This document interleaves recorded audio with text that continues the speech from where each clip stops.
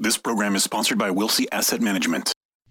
Welcome to your commercial-free, uninterrupted investment show, sponsored by the SEC-registered investment firm, Wilsey Asset Management, a fiduciary firm owned and operated by President Brent Wilsey, who has been putting clients' investment needs first for over 40 years. The Smart Investing Show has been giving unbiased financial information for over 27 years on local radio stations right here in San Diego, providing you with fundamental analysis on stocks and investments you want to know about. Now, here are your hosts, Brent and Chase Wilsey. Well, good morning and welcome to the Smart Investing Show. I am Brent Wilsey, and thank you for tuning in this morning. I started the investment show about 28 years ago where we discuss finance, investing, and the economy. It is a call-in show. We'd like to hear from you. You're calling in for that unbiased, no strings attached, formal opinion about what you want to talk about. If you're looking at buying, selling, or holding a equity, stock, or any investment, I guess, we'll take a look at it for you. Give us a call at 866-577-2473. That's 866-577-2473 for that unbiased, no strings attached, formal opinion about what you want to look at or talk about. And good morning, Chase. How you doing? Good morning. Doing well. Well, kind of a crazy week this past week, and some reality has kind of hit the markets where they don't just go up, do they? I know. It's crazy to think about that, hey, things can pull back, right? I mean, Yeah. we've been talking about this for quite a while now, and, I mean, we've been saying for months, we don't know when it's going to happen. Yep. I mean, I'd love to tell you it's going to happen tomorrow, next week, next month, but, hey, maybe we're in the midst of that 10% correction now. I mean, we'll have to see what happens. Maybe we go back up on Monday. I don't know. Yeah, you don't know, and that's one thing, too, and we'll kind of get into our main topics here, but that's one thing you don't know with investing. You don't know when it's going to go up, when it's going to go down, but you cannot panic and just cancel out and go to cash 100% because you think, oh, my gosh, this is it, everything's over, because you're right, on Monday it could go up, and then, oh, my gosh, what do I do? And I'm not sure percentage-wise how much we're down. And what is kind of funny, the market's falling because of inflation fears, which we'll get into a little bit more. But what's not happening is interest rates did not turn around and go up, which normally happens with rising inflation, and that has helped the high-tech companies. Well, I'll say it's interesting. I was just briefly looking at an article here before the show, and they're saying the problem is the flattening of the yield curve. So it's the concern is now the Fed's going to increase the short-term interest rates faster than anticipated, but the long end of it, the 10-year note, has not increased. In fact, it was down 4% yesterday, which a flattening yield curve is actually dangerous for, banks in particular, a lot of I'm going to say value stocks. I just really think the 10 years wrong here. I don't see how we can keep a 10-year note at 1.4%. Was it 1.49 or close at 1.4? It was around 1.4, I believe. I had it pulled up. I mean, let's see here.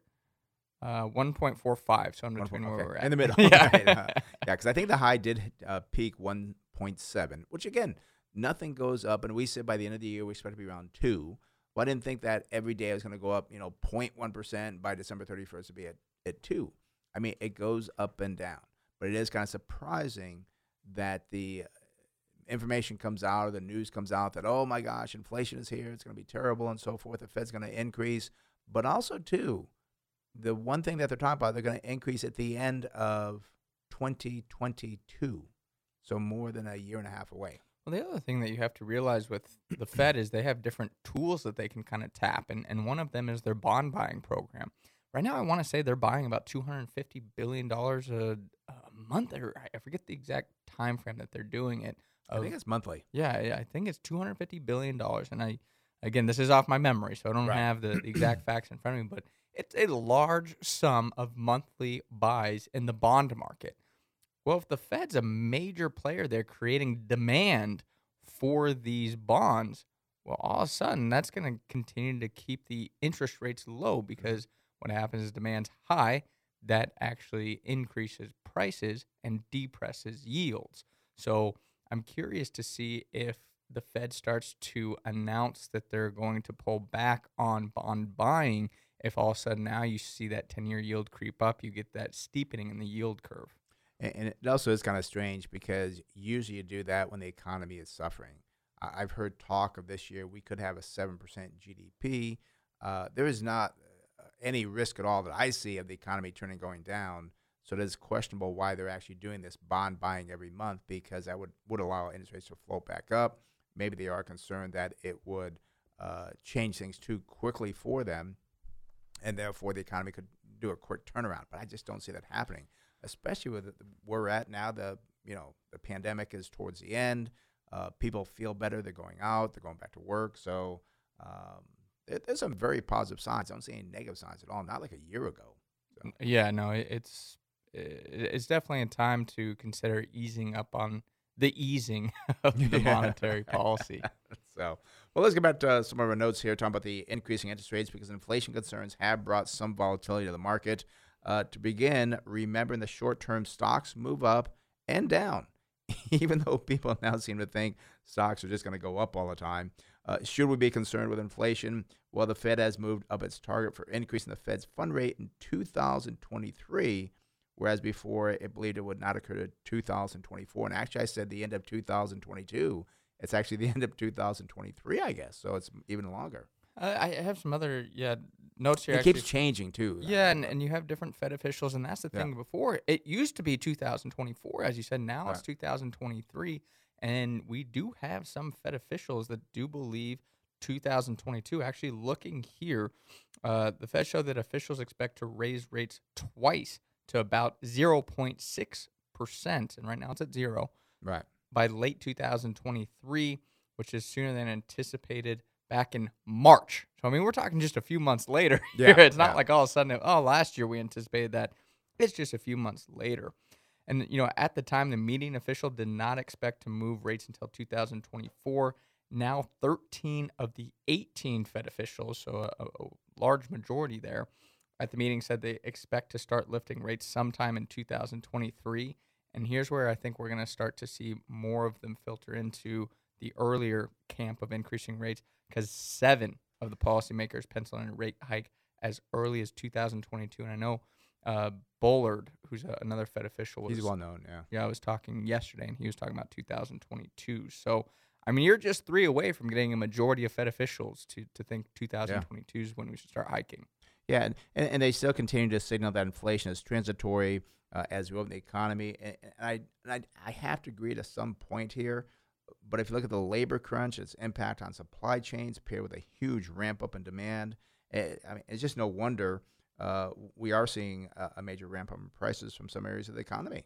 Yeah, I mean, in particular, the Fed did point to lumber as an example, which did see a major spike over the last year, but has since pulled back 40% from the high. So, I mean, I want to say it was up like 300, 400% from the bottom. I mean, we saw this huge spike in it, and now we're kind of pulling back as the supply side of it starts to become resolved.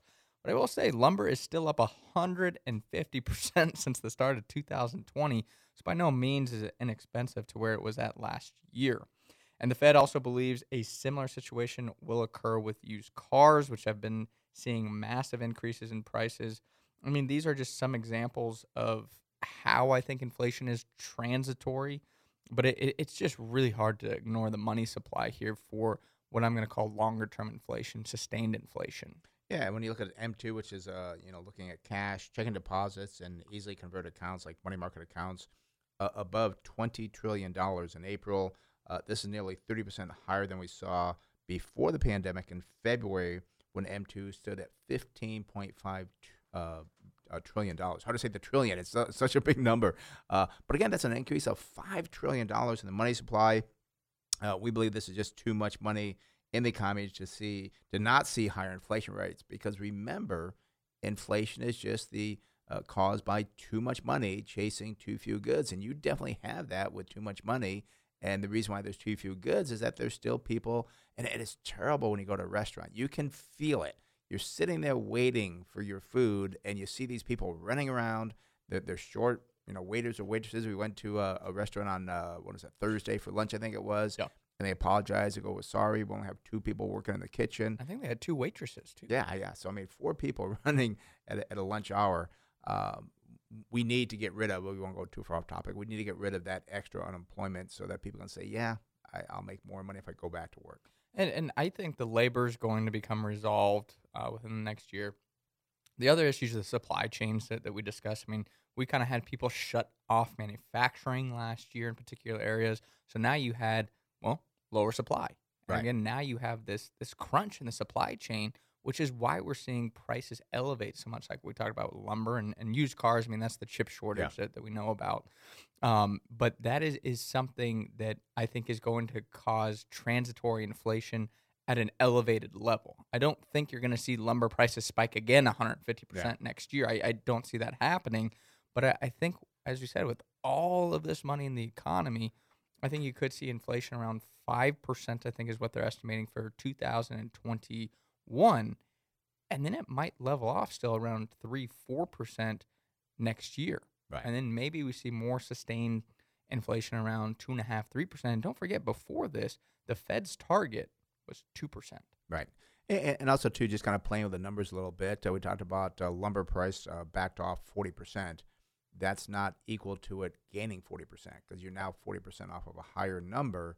So, therefore, that could be, they had to go up about, I forget how to do the calculation in my head, but I think they had to go about 70% to make that 40% drop there. Yeah, So well, I mean, just to make it simple, let's say something goes up 200%, it goes down 50%. Well, now you're only up 100%. That's a good way to put it. Yeah, that's an easy way to kind of look at how the percentage gains and losses actually are impacted in a different way. Yeah, and again, and people get too excited. And you have to remember when it comes to investing, you have these high-frequency traders. You have these people, especially now, you might have some people who have no idea what they're doing investing-wise. They could be just like panicking and selling out. You don't sell out of your good equities, your good businesses now just because of short-term time frame. It's so amazing when I look at clients that we've had for a long time frame, how they've done over the longer term by not panicking. And I still remember Peter Lynch, a well-known investor for the Magellan Fund many years ago, said people have lost more money preparing for the corrections than the corrections themselves. And I think you said last week, we'll just repeat it because it's important, we have a correction on average. Once every year. I think it's once every 14 months is the exact So time. why do people panic so much when it comes up? Like, oh, it's... because people are emotional. I mean, it feels so good when you're up, 20, 25%. I mean, last year, the market did 16%. And wow, this is great. This is so awesome. Whoa, I'm down 5%. I'm down 10%. I'm losing money. Yeah, and the problem is they don't look at the long-term return. They'll start to look at the peak to the valley. And that's where you really have an issue as an investor because you're going to panic every time. Well, I had this and now I have this. That's not the way to look at it. You're investing in, again, businesses because we talk to clients that are business owners and we say, during a down period, are you going to look at selling your business? Oh, no way. Right. Same thing when people own real estate. Oh, are you going to sell if your house falls 20%? Oh, no way. My house is worth more than that. I don't understand people's ideology when it comes to equities that, well, yeah, I better sell and get out. Every other asset class, it seems like they're like, oh, no, it's worth more than that. Well, it's the same thing. You got to look at the business. Well, I'm going to say, gosh, I'm going to use Costco. I love Costco. I'm going to Costco today. I think Costco's expensive right now. Yes. But if it was trading at good valuations and it fell, let's say 70%, I don't know. If it trades at the right multiple, that might be a great buying opportunity. Yeah. But the problem is people, they panic over it now. Oh, I'm down. I better get out. And, we might buy it on the way down. It might go down another 20%. 20% is a huge loss. Yeah, it is a big decline. But the problem is you have to look at the worth of the business, which is why we look at the valuations. And that's why people get emotional, is I think they don't wrap their arms around what they hold in the portfolio and they see the decline where they can go touch the house. They're in their business. They can sense that. But with stocks, it's different. And I think it's probably, too, because they don't know the value of what they have. And I remember a long time ago, there was a saying called a stockbroker knows the price of everything and the value of nothing. Well, people have the same fault, is that they just, because it's going up, they give it value. Like, oh, it's worth something. As soon as that turns around, goes down, they go, oh, my gosh, it's terrible. They don't know how to, and that's why we do the show here for, I've been doing it, 28 years now, to give people something to kind of look at. And again, that's not the end of the research. We always say it's the beginning of the research, but to give you some guidance here to help you understand that, yes, this is worth looking into. No, it doesn't appear to be way overvalued. Or yes, it does appear to be way overvalued. So to give you the numbers, and that's what it is. I mean, that's what a business is. It's a balance sheet, income statement, and cash flow statement. That's what it really is. So I want to kind of stick on the inflation a little bit here because sometimes it seems as if no one cares about inflation, or maybe I should just say half the population doesn't care about inflation. The reason for that is nearly half the population was born after 1981, which was the last year, and I couldn't believe this, but it was the last year of double-digit consumer price increases. I mean, it's hard to fear something if you don't know what it feels like. Unfortunately, many younger people today aren't listening, but perhaps in the 60s and 70s, the younger people back then didn't listen to those that experienced inflation in the 40s. And the question is, will it be different this time? And it's funny, you look at 1981, I mean, that's kind of when we saw interest rates really peak, and I think that's when we had, 17% mortgage rates and things that were just very, very high on that to combat that high inflation. Yeah. And that's the thing, again, that people don't understand is those people in the 70s, do you think they were thinking like, oh, we're going to have 12% inflation? No, they weren't thinking about that. There's no way. And you talk to people who were at lunch the other day and talking about mortgage rates. And, the person we were with was talking, I think she said she had a mortgage around 8% or something. And it's like, when she first did it. When she first did it, yeah, years ago. Not recently. That'd be terrible. No. But my point is, it's younger people can't even fathom that idea of paying that much on a mortgage rate. But in reality, it could very well happen within the next 40 years that at some point we're going to have interest rates climb back to those levels. I mean, I'm not saying it's going to happen, but it's a very real possibility. History does tend to repeat itself. Yeah, and it really does. And again, we're not saying next 4 years, don't worry about it. But things can change, and it'd be a difficult climb up. And if you look at because back in the 40s, I mean, interest rates were very low. Yeah. And in the 50s, and then they climbed through the 50s, 60s, 70s, and oh my gosh, now we have a 12% mortgage rate. That can happen, but it does take many, many years. And that doesn't mean you panic and sell your equities, your businesses. You look to see what businesses do benefit from inflation. It is a more longer-term aspect to look at it. But that's why you should be investing anyways. If you're playing the stock market gambling game like in the casino, then yeah, you're going to have good days and bad days, and you're probably at the end going to lose. Same way you do in Vegas. So lastly, let's talk about that. When I saw this, and again, kind of goes back to how much money's in the economy, but it's a liquidity issue of banks coming up, maybe turning away customers depositing money into their accounts. You may say, well, why is that? Banks never would turn money away. Well, banks now have more cash than they can use. And actually, when you look at the amount in the account, we're talking over $17 trillion banks are sitting on. And with all the cash in the economy, businesses are not borrowing, and the banks are sitting there with nothing to do with all that cash.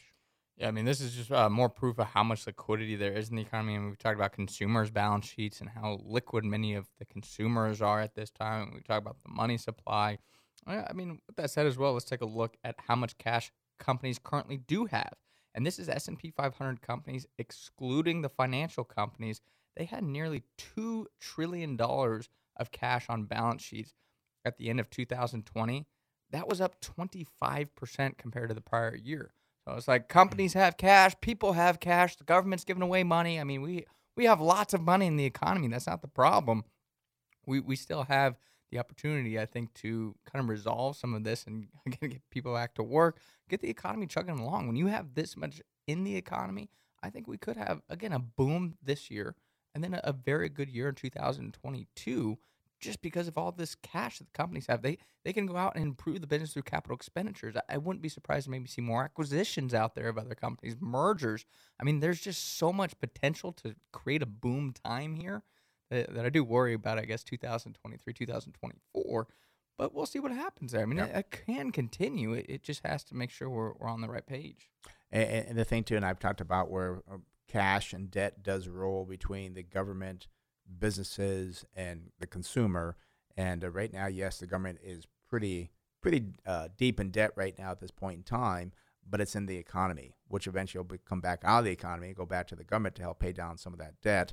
But also what could happen, which I hope more for, is that the economy continues to grow, people pay more taxes, and the government, and I was very happy to hear, I don't want to get too political here, but I was happy to hear this past week that I guess I'm going to call them the Socialist Democrats. They want $6 trillion for their programs. And they're saying that there's another group with Republicans and Democrats that are looking more like $1 trillion. So I'm hoping that that's going to be the end. $1 trillion. I think that's for the infrastructure. They're trying to pull that together.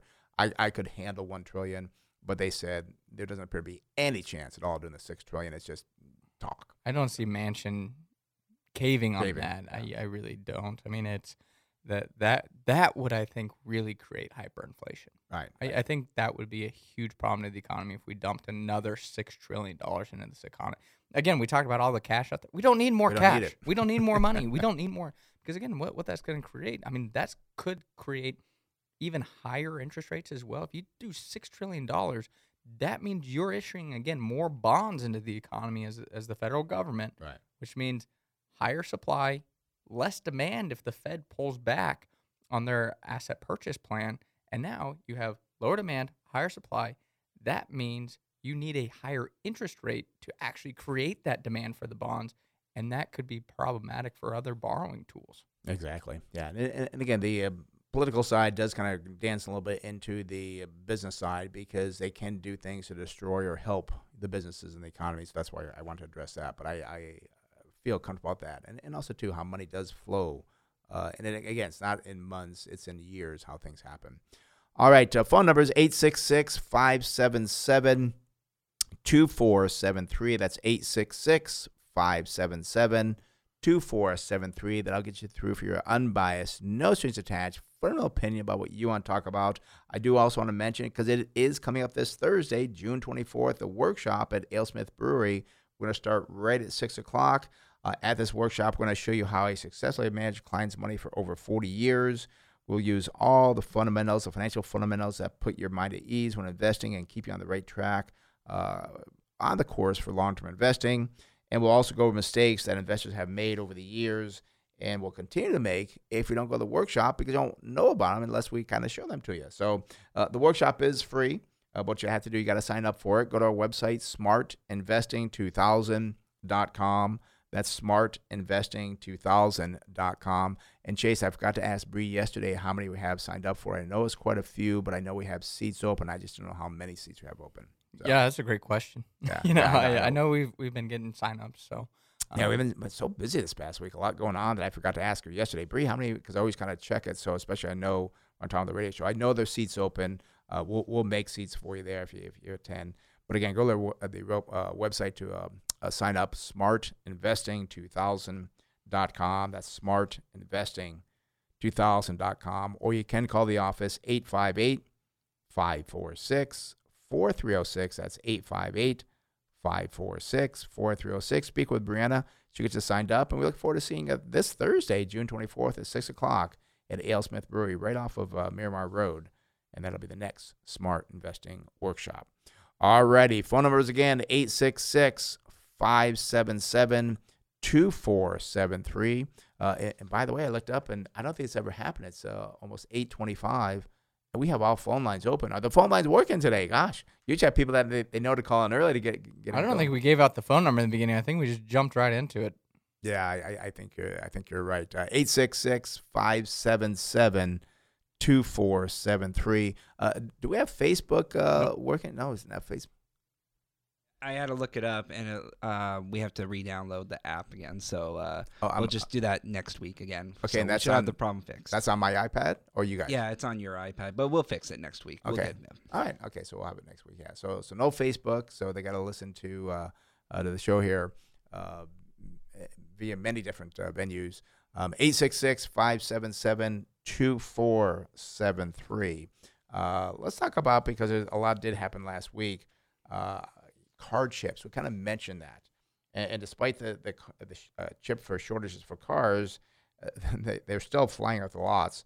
I mean, April seasonally adjusted annual total for light vehicles came in at 18.5 million. And that's the highest in 16 years. And I remember, gosh, and you don't remember this, but I remember back in the recession we went through back in 2009, I guess it was, the car sales fell under 9 million annual. So, I mean, that's half what we're doing now at the 18.5. And this was a slight decline from May to just under 17 million on an annual basis. I mean, everybody's buying cars. And I wonder what they're doing with these cars. I mean, I know I have 7 cars, which is is unusual, but maybe people picking up that second and third car maybe.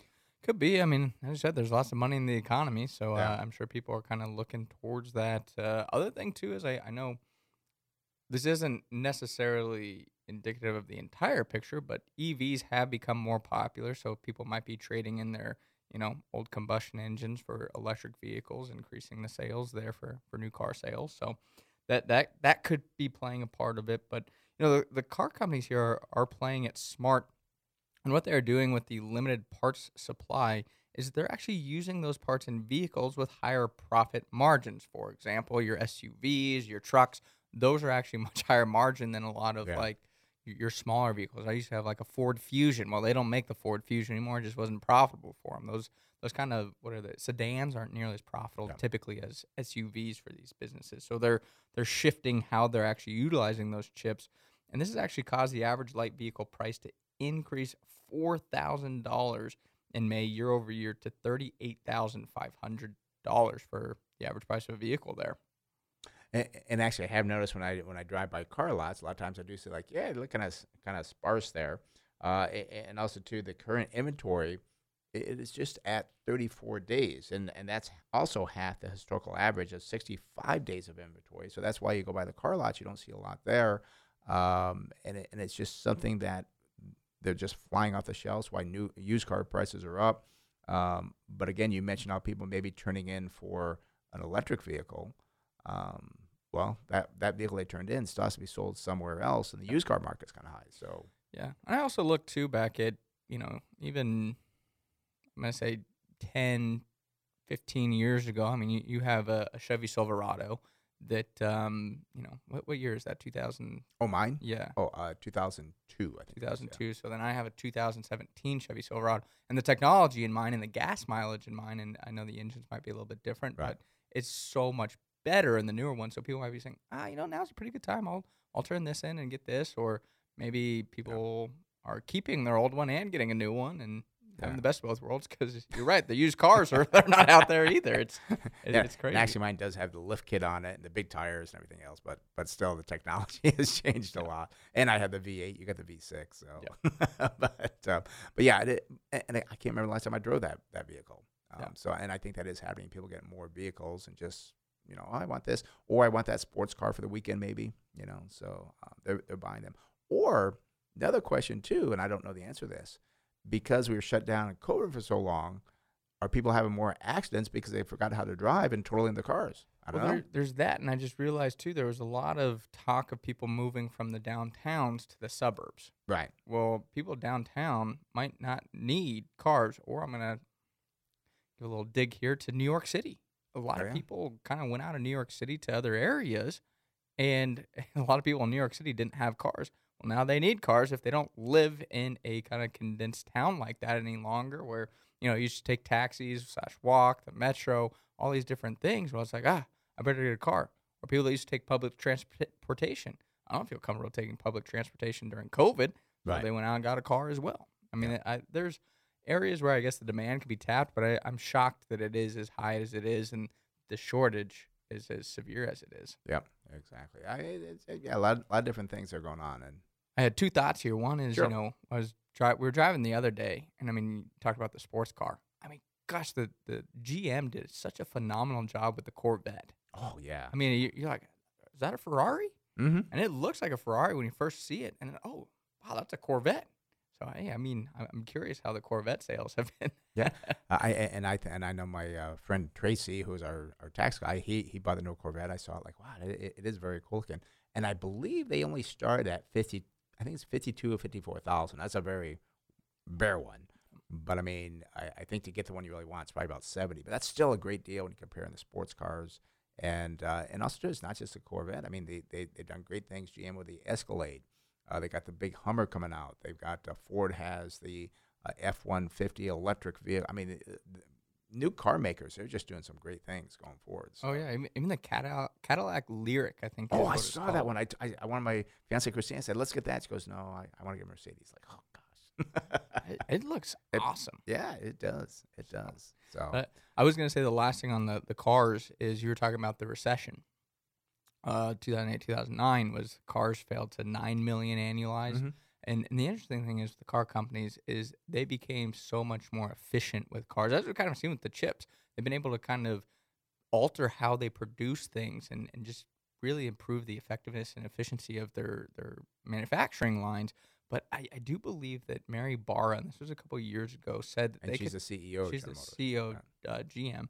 Said that they could be profitable even if they hit, it was like $10 or $12 million annualized, not $1 million, 10 to 12 million annual units in light vehicle sales. So before their threshold was much higher, now they become much more profitable, and they have a lot more liquidity to get through downturns like we saw last year. Yeah, very important. The car companies of today are not the car companies of the, we'll say 15 years ago. And oh my gosh, I won't go into it, but even the 70s, the 80s, they were terrible. They were terrible. Lost tons of money. All right, phone number is 866-577-2473. That's 866-577-2473. We do have lines open. Right now, let's go up to Fallbrook and speak with Robert. Robert, you're on the Smart Investor, Brent Chase. How can we help you? Hey, how you doing, guys? It's been a minute. Hey, listen, before we get going, a couple of things. One is, Chase, ring up Mallet Performance and get yourself a supercharger, and then you won't have to worry about Dad's V8.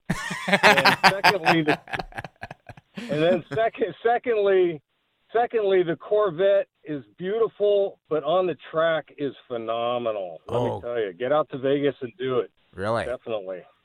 Yeah. I love doing the track driving. I've driven Lamborghinis around the track and Bugattis and stuff, and I do want to try the Corvette because I think they really did some great work there. So I'm glad to hear that, Robert. Because they got it right. They really did a phenomenal job with it. I almost at any rate, I almost see one in my garage in the future, but I don't have any room in the garage. But I would like to put one in there. I was going to add one to my fleet too, but maybe in a year. Yes. So the reason why I'm calling today is for NVIDIA, NVDA. Hey, and do you hold that or looking at buying it? Yes, I do hold it. Well, I got to say congratulations. I'm glad you're calling on it because I know they went through some difficulty. And I saw this stock go by the ticker screen the other day, like it's 700. Like, what are they doing? And again, they are what I call one of the high flyers. So I'm very curious to look at it to see what they are doing, see if we can find it. But I'm sure they're going to be overpriced, but I'm glad you called in about it because I've been curious about it. So let's say look at a company called NVIDIA Corporation, symbol is NVDA. And yes, as I expected, the PE ratio is 88 versus 22 for the industry. So that's exactly about 4 times what the industry is trading for. Wow, price to sales, 24 versus 0.9. We do see price to book value, 38.8 versus not material for the industry. And price to cash flow, 10 times the industry, checks in at 70 versus 7.4. Now this is just kind of silly here. They pay a dividend, but the dividend is 0.09. Now, why even pay that dividend? But even as bad as that sounds, what is kind of worrisome to me is it takes 7% of their earnings to pay out that poultry dividend. What is that, like a 2-cent dividend? It's got to be very small. Yeah, that is ridiculous. Yes. Just either pay a little bit more or just stop it. But here's why I think people are paying up so much for this stock is they do have some great growth rates. The sales are up year over year, 63.5%, well above the industry growth at 4.2. We do see earnings per share year over year, last 12 months. Wow, that's up 57.5% when the industry is up 8.4. They do have a pristine balance sheet with a current ratio of 4.5 versus 1.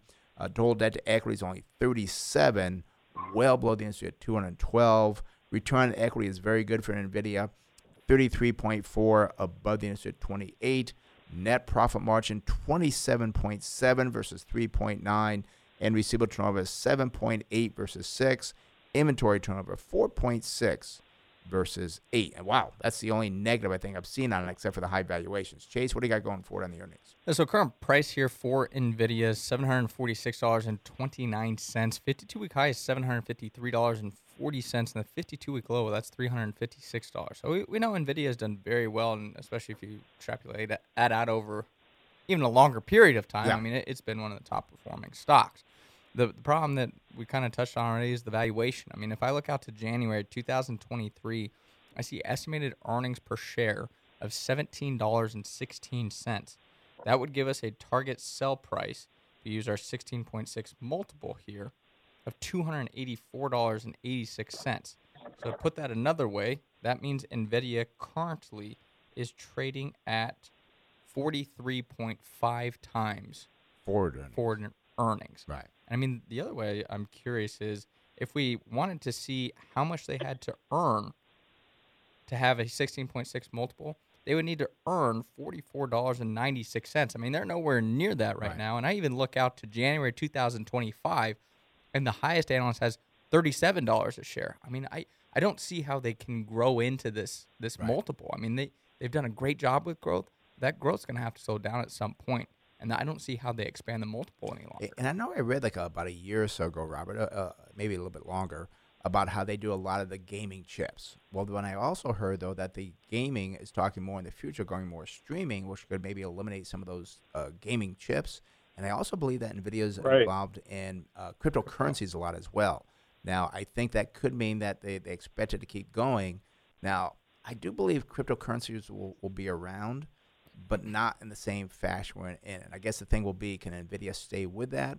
And what if it does go more to the government doing cryptocurrencies? Will NVIDIA benefit or will they not benefit? So it could be a lot of hype in there based on the future. So I don't like to pay for hype, and I know you've done very well. I just don't know what keeps this company going way above these earnings that it should be at.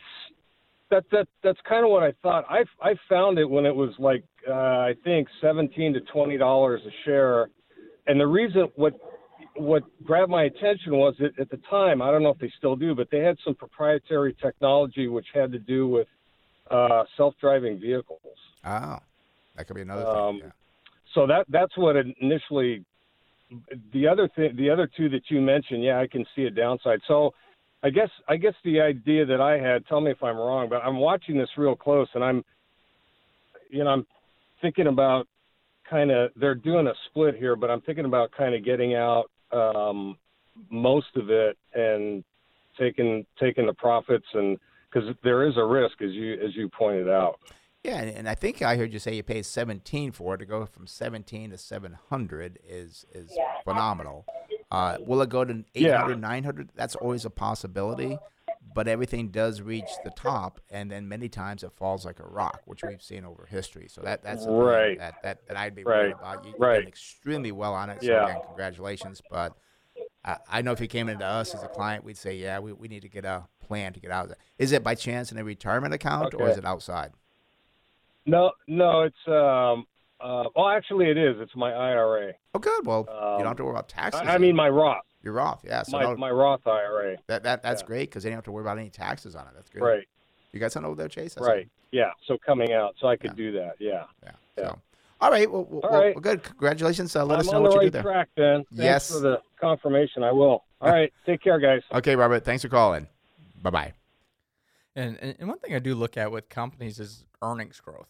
Yes. And, I mean, earnings growth, as you mentioned, has been phenomenal in the past. I mean, you look at January 2020, they made $5.79. January 2021, $10 a share. So, I mean, not quite, but I'm just going to kind of round up and say near double.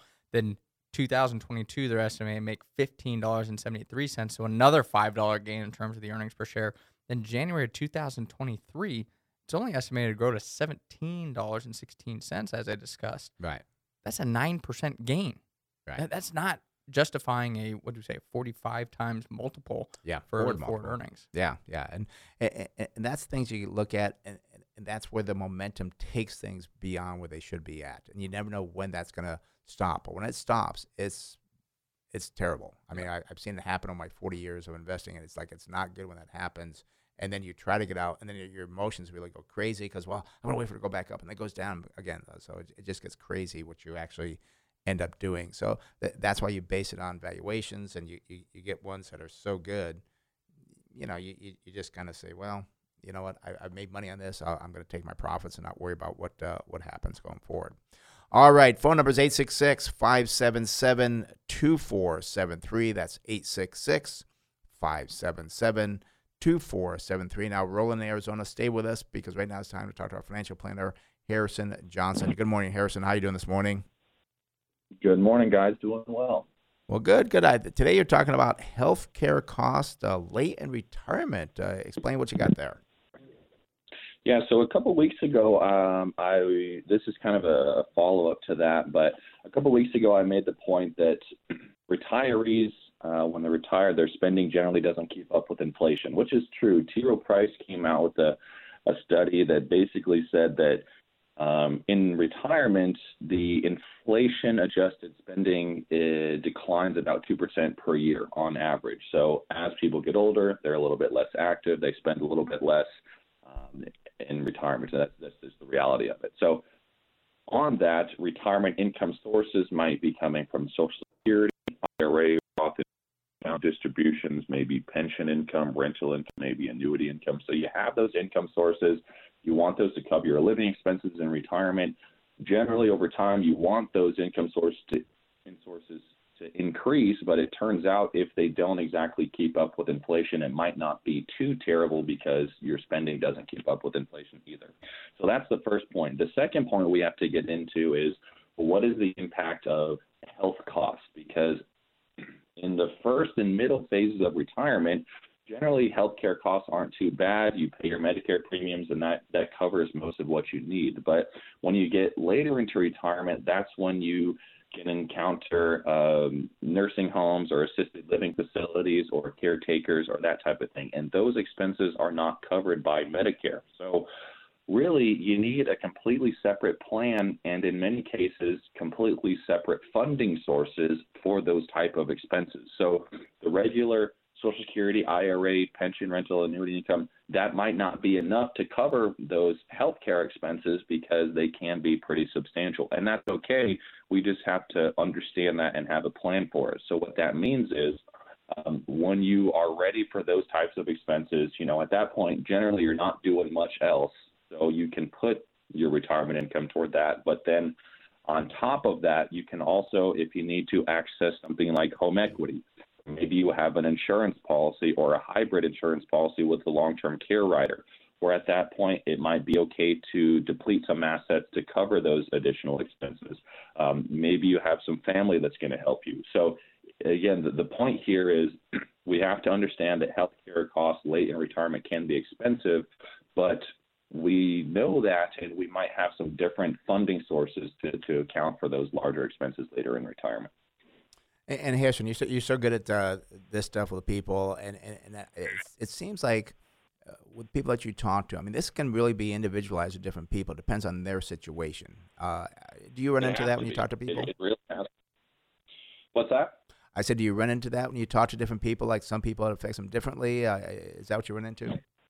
It absolutely. I mean, it has to be individualized because everyone's situation is so different. So for one person, I mean, we have people who spend $20,000 a month or more. So for them, if they're going into a assisted living facility, it's really not that big of a deal because they're used to spending that much money. That's not the case for everybody. In other cases, what's really common, what we see in California is, as you get older, you're paying more of your mortgage down, property values are going up, so you have a whole bunch of home equity. Well, that can be a funding source for elder care, whether you're going to sell a house and move somewhere or you get a reverse mortgage or a home equity line of credit or something like that. You can use that equity to pay for these types of expenses.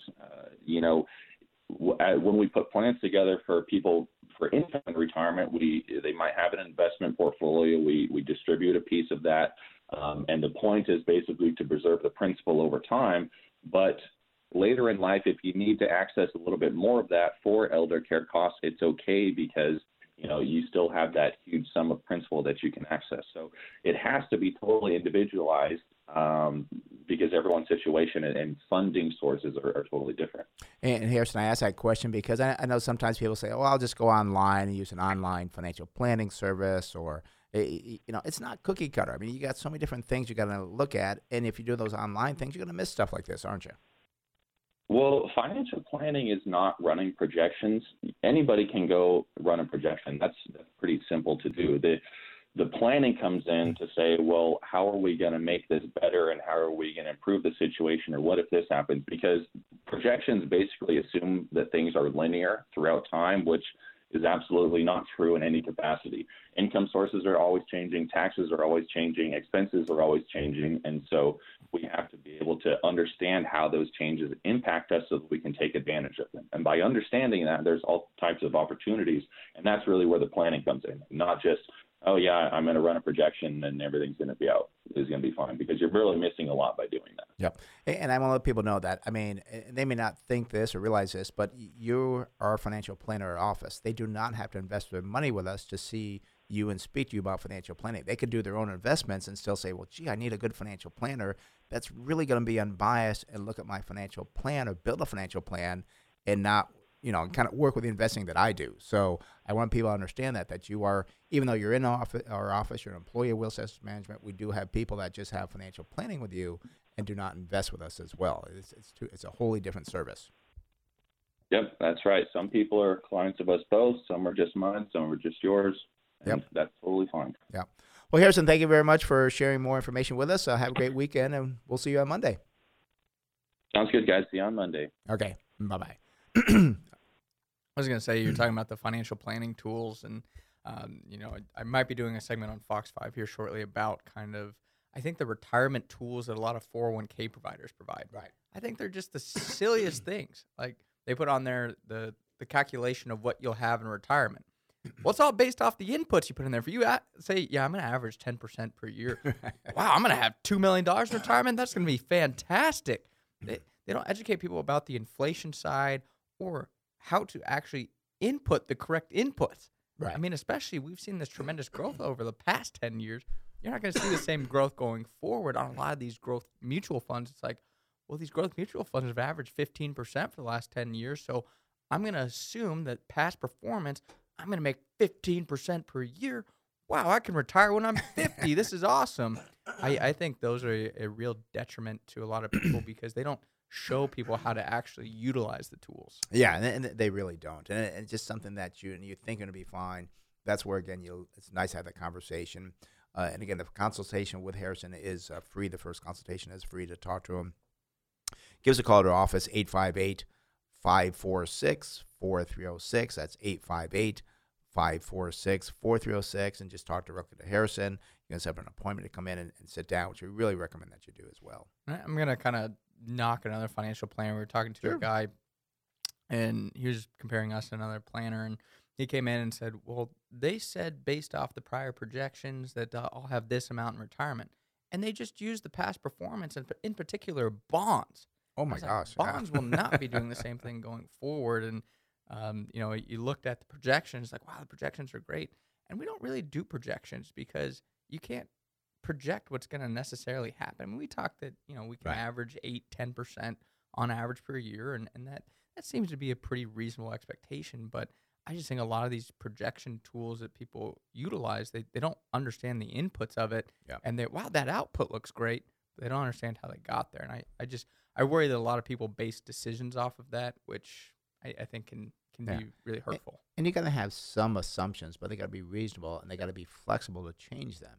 And that's why, again, you need to talk to somebody that does this every day, day in and day out, that knows the whole financial picture. And again, you bring in taxes, you bring in the estate side and so forth. That's why you really need a good financial planner. I gave the phone number for Harrison. Also, you can contact him on our website. Go to smartinvesting2000.com. That's smartinvesting2000.com. And again, you don't have to be a client, an investment client. It is a separate service. If you want to just do the financial plan with Harrison, we're okay with that because we want to help you out. And I know there's some people that do their own investments. That's okay. You want to do your own investments, but you still need that financial plan because you could be doing a great job investing and not have a great plan that is going to cause you problems down the road. So again, website, smartinvesting2000.com. And that reminds me, I haven't talked about the workshop, and it is coming up this Thursday. I don't want people to miss out. It is Thursday the 24th, 6 o'clock. We will be at AleSmith Brewery right off of Miramar Road for our next workshop. At the workshop, we're going to show you how we've managed money, how I've managed money for over 40 years, what I've learned from this, how we do it, how I actually manage my own money and clients' money successfully for, 40 years.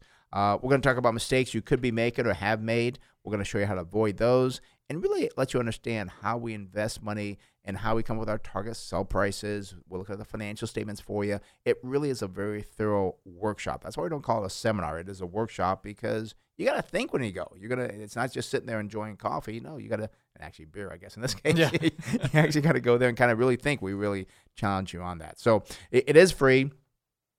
This Thursday, 6 o'clock at AleSmith Brewery. Go to our website, smartinvesting2000.com. That's smartinvesting2000.com. You can sign up right there, or you can call the office at 858-546-4306. That's 858-546-4306. You speak with Brianna. She gets signed up. And again, we look forward to seeing you Thursday, June 24th, 6 o'clock at AleSmith Brewery for the next Smart Investing Workshop. All right. Phone numbers here, 866-577-2473. That's 866-577-2473. Let's go to Arizona and speak with Roland. Roland, you're on the Smart Investor with Brent Chase. How can we help you? Good morning. Well, I'm primarily calling on Honda Motors. People have called in on General Motors, Ford, but I've been looking at Honda Motors. That looks like a good bargain, and I'd love to see if you can talk me out of it. Okay, we might talk you into it. Who knows? Roland, do you? So it sounds like you're looking at buying it. You don't hold it currently, correct? No, I hold it, but I'm looking at expanding and buying more. Okay. But I'm getting kind of heavy in the automotive. I own General Motors and Fisker, taking a gamble on Fisker, solid investment based on your philosophy and mine on General Motors. But I'm afraid about getting too heavy in the automotive. But to me, it looks like Honda is a very good. Honda is a very good buy. Okay. So I'd like to get your thoughts on it. And I have several questions after you go through the fundamentals. Sure. Well, let's do that. Company again is Honda Motors Limited. Symbol is HMC. We do have a good start. The PE ratio is 9.2. That does versus the industry at 76. Price of sales, very good, 0.5 versus 3. Price to book value, 0.77 versus 7.7. Now, that tells me you're paying 70 cents on the dollar for Honda Motor Company, and I like that company. I know they've always been a great company, have a great product, so I'm surprised you're paying less than $1 for the assets of that company, the equity, the value of that company. Price of cash flow looks good as well, 4.9 versus 16.3. So I like what I'm seeing so far in the valuation ratios. You get a good dividend of 3.2%. They only use 14% of their earnings to pay that out. Now their sales are down 11.8% year over year. That's a little bit worse than the industry decline of 6.3. However, earnings per share were up 47%, and the industry was up 2,914, which is a crazy number because of how things have happened. But still, I'm very happy seeing earnings grow up 47%. I like the balance sheet. Current ratio 1.3. That's the same as the industry. Debt to equity looking very good. It's 90 versus 156 for the industry. Return on equity is 7.7. That is below the industry at 11.1. Net profit margin checks in at 5.3. That is better than the industry at 4. And then I look at receivable turnover of 5.2, above the industry at 3.3. And inventory turnover, well, that checks in at 6.7. That's below the industry at 8.8. Chase, what about the earnings going forward? So current price here for Honda Motor Company, $32.53. 52-week high, $33.32. And 52-week low was $23.10. Now I got to March 2022. I do see estimated earnings per share of $3.01. Would give us a target sell price here based off 16.6 as our forward multiple of $49.97. So again, the valuations still look very strong on that. As again, the current price at $32.53, still well above that with the target price. And Roland, I got to tell you, I always look at the Honda. I've looked at them for years. I swear their target or their current price is always in the 30s. I don't know if it's ever moved. I've not looked at the long-term history of it. Maybe they had stock splits and so forth. But I mean, based on what we see in the numbers, it does look pretty good. But I'm just worried it's maybe one of these stocks never out of 30. Are you looking at a chart right now, Chase, the last 10 years or something? Yeah, it does seem to kind of just go up and down, and it looks like the peak in 2010 was 43.69. Right. And then it's just kind of up and down. So if you bought it back in 2010 at 43, you'd be down right now. Yeah. Wow. Okay. So yeah, that kind of worries me. Now I will also point out, Roland, there's another company that I saw the same thing with, and it's blown out after that, but it took 10 to 15 years, was Magna. Magna did the same thing for years, and now it's moved dramatically. Roland, I know you had some questions too, so we're going to let you talk a little bit. Well, one of the things I do is look out to future years beyond what Chase does. And when I go to MarketWatch and get my future analyst estimates. And in 2023, they're projecting $4.13. And in 2024, $4.48, which would give a tremendous target using the 16.5 multiple of, well over $60 a share. And, the other thing attractive is the 3% dividend. So it looks like a screaming buy to me, and that's why I'm asking. But I do notice that most of the car companies, the established ones, have a fairly low PE. I've looked at Toyota, and I'm reluctant to buy Toyota. Well, I missed the opportunity. They were in the 140s. They've jumped to 170. But they also have a low PE of, I think, around 12. GM still has a low PE of, I think, around 10 or something. And so I'm wondering but you mentioned the automotive industry, the PE being in the 70s. So I can't figure out why these established companies have such low PE ratios now, and the projections for the future look tremendous, in particular Honda, let alone the other companies. So. Yeah.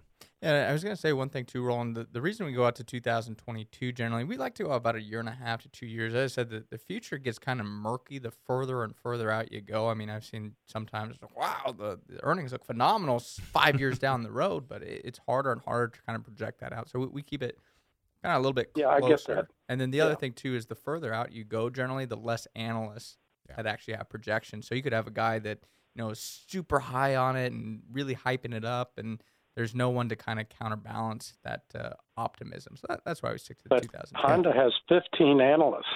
Yeah. I'm disappointed where the stock is because I like the cars, and I don't own a Honda, but I just think they're a good quality car. But the other thing, too, I want to just comment back on the analysts and you going out to 2024.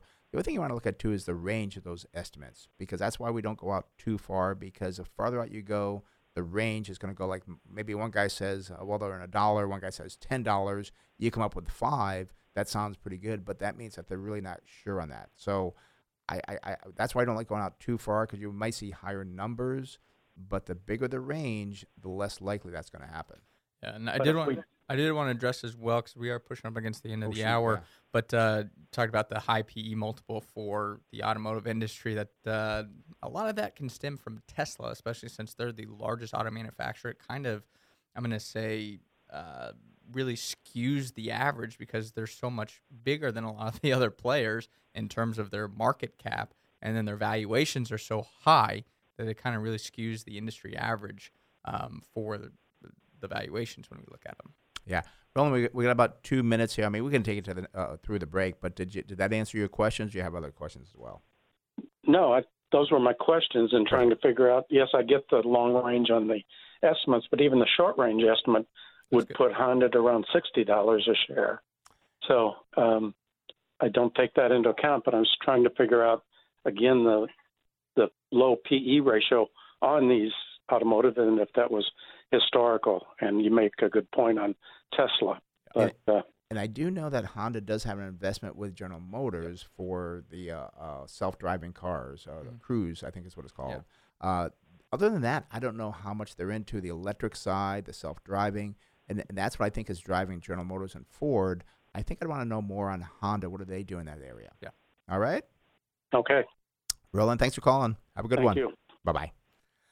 All right, that does open the phone line, 866-577-2473. Yeah, and I was going to say real quick on Honda, I know that their partnership with GM is actually quite strong. Like they talk about partnership with batteries, or really? The Cruise. I mean, they have a pretty good partnership there, but you're right. What are they doing on their own? Yep. All right, we'll take a quick break here. You're listening to Smart Investing Show. Brent and Chase, stay with us. We'll be right back. Phone number is 866-577-2473. And Jeff and Myron, stay with us. You're going to be next up.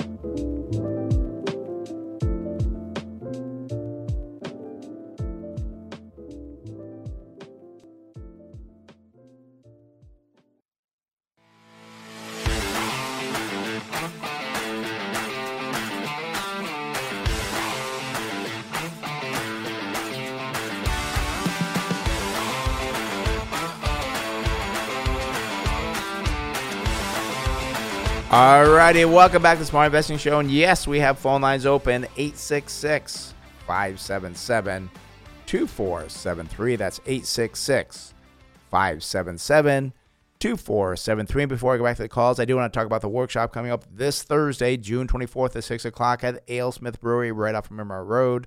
At this workshop, we're going to show you how I've successfully managed money for clients over 40 years.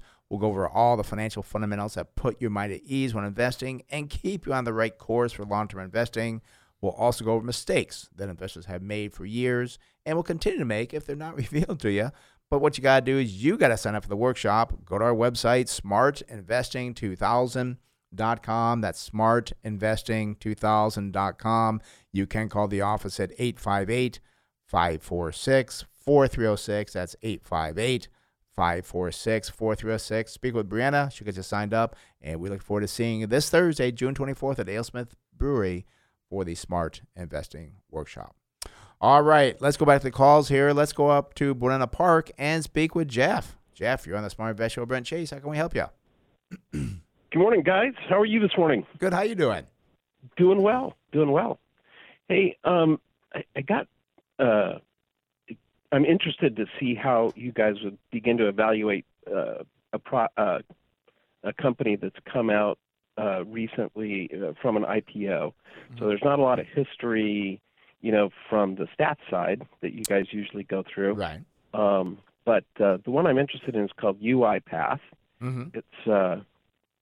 It's been around for quite a while, 2005, and I've been tracking it through another fund that I participate in, Alkeon Capital Growth Partners, and they've been sort of they were sponsoring, or however you call it, bringing this company public along with a whole bunch of other investors, and they're involved in robotic process automation, and I'm in the manufacturing business and industry, and I know how valuable this is and the way it seems to be going. I don't currently use any of the UiPath stuff in our process, but I'm beginning to look at it. I'm kind of curious how you guys would evaluate, a company like this. Yeah, we're going to go over it a little bit and talk about it a little bit because we probably wouldn't buy this company. We like to buy existing companies that have done well. Now, I think you said the company's been around since 2005, but just went public recently. Is that correct? That's right. Yeah. So, it's got a long history of it. So we still look at some numbers here and see what we can derive from that. But it's probably a growth company. Well, let's start with the numbers. The company, again, is a UiPath Incorporated. Symbol is PATH. Now, I do not see a PE ratio versus 65 for the industry. So right now, the company's not making any money. We do see the price of sales are very expensive, 52 versus 13. Price to book value looks good, though. It's 19.5 versus 130. They do not pay a dividend.